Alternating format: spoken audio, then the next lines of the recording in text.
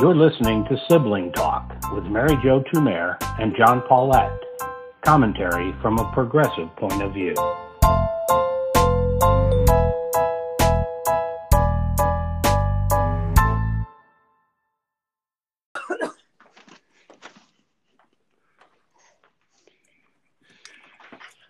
Hello, I'm John Paulette.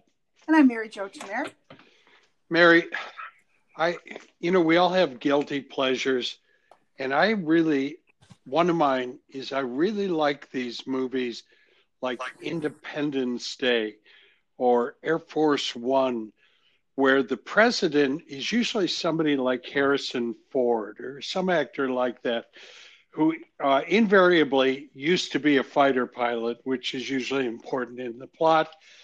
But at the end, is threatened. He's the guy who stands up in front of the nations of the world. And the scene cuts from the people of the United States to the people of Africa to the people of China, who all look to him because he's fended off the threat to our world. And so that was in my mind this morning when during the great pandemic, the greatest perhaps in 100 years, the World Health Organization gathered. The president of China gave the initial speech. World leaders were all on there remotely. And when it came to the United States, Alex Azar, the Secretary of Health and Human Services, he's the American guy. Not only is there no Harrison Ford, there isn't even the president, for God's sake. Why do you think Trump wouldn't appear?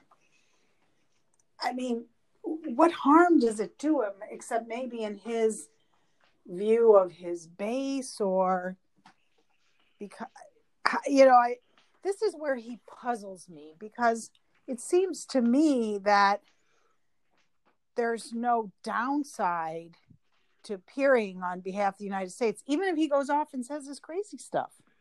Absolutely. And so now what we have is the president of China supporting the WHO. I know Trump's got a crazy thing going on there, but it is important. If this WHO fails, we'll have to replace it with something else.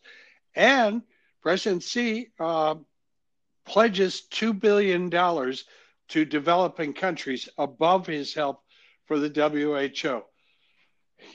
I think we will look back at this point and say that's when the leadership on the world stage changed. Today, May 18th, 2020, we will know it's been coming. It came through the Paris Accords, but it's really different now. Yeah, I mean, there's some analysis that actually for all the crazy things the United States has done since World War II, that actually the mistake of the Iraq War really began this slide. So even if you don't put it all on Trump, but as Richard Haass has said, this pandemic has accelerated so many things that already were happening. And I think Trump's missteps on the international stage have been accelerated in the last few months, where the United States has failed to lead in any way. There's not one part of the response to the pandemic that the United States has taken a leadership role on. And actually, in many ways, they've gone in the opposite direction. When I heard, just as an aside, that Doctors Without Borders is going to Indian reservations, I was humiliated by that. It felt like we were Afghanistan, that Doctors Without Borders has to come here to support our citizens. And that's just, I think, indicative of how the world feels. What was the editorial in The Guardian is that the world looks at the United States with pity. I know. And with reason, because the internal decay, I think that either the Times or the Post this morning talked about it as the hollowing out of government, which frankly, Steve Bannon and these people said they were going to going to do that. It's accompanied by a break in any kind of sensible links. Yesterday, Peter Navarro, who was the trade advisor, but now appears to be like a czar of logistics of some sort as well. But he comes on. I love that name. Yeah, and absolutely slams the CDC, the Center for Disease Control. And this group is terrible, and they blew it, and everything was wrong about this. And sitting in my kitchen, I wanted to stand up and say, Peter, the administration does realize this is part of the United States government, right?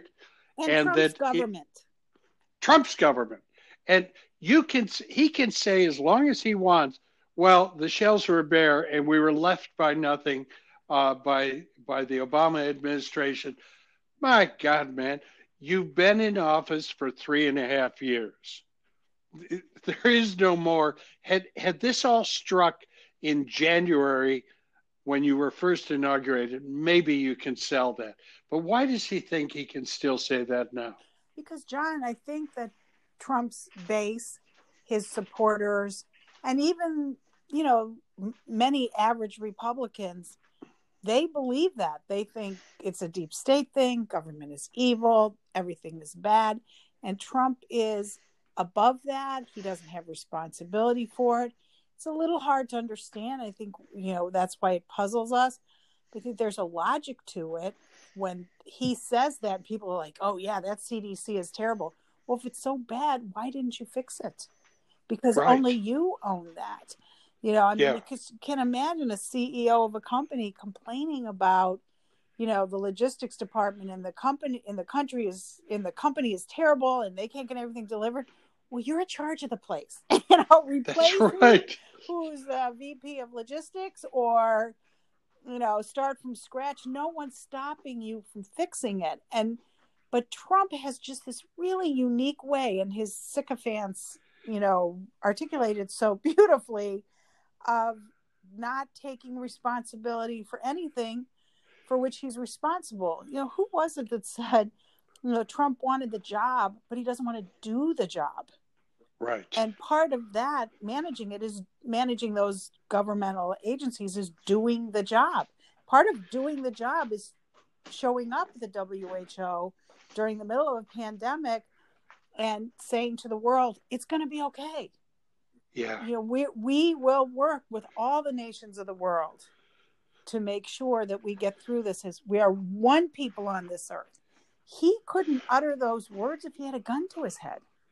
No, he couldn't. And he lacked both the ability and the willingness, the hard work to actually manage this. And you've been there. You've sat in those chairs. Being in leadership, being in senior management is not just making a speech or a series of speeches. It's doing the day-to-day work of planning and organizing and following up on things. And because he didn't want to do that, he was all about miracle cures. Something was going to come, and that was going to change everything. But the end result, I share your deep sense of shame and upset at Doctors Without Borders going to Indian reservations. Incredible. I got to tell you, I also looked this morning and watched as the numbers were shown that we have 4.3% of the world's population. And I think if I have the numbers right, we have a third of the deaths. That's absolutely true. It's unbelievable. And if you want to put a national name on this, the way he wants to call it, the Wuhan or the Chinese virus, you want to know the accurate name? You name it the American virus, because we're the country that can't seem to get it under control. And we can't get it under control because this guy is so convinced there's going to be a miracle instead of doing the work of managing your departments and getting the right people in place. I was wondering if part of it is, I'm not going to say he's lazy. That's not exactly the right thing. But remember, whether it's in your classroom or when you were working for a company or even just in your life, how having a problem and solving that problem is super fun. It's like doing a puzzle. So today I was watching this thing about preschools going back to school and how, they're just trying to figure out like how to drop the kids off. And, just a lot of details about that. So again, the personal story, our mom, who passed away a year ago, we actually buried her a year ago tomorrow. She worked in a preschool. She loved that job. But one of the things she loved was pick up and drop off. Oh, she loved that. And she ran it and she was serious.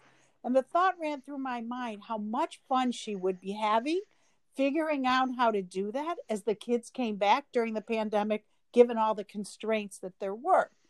That is normal, talented human behavior. Like, I know this is hard. I know this is a puzzle, but it's kind of a fun puzzle to figure out.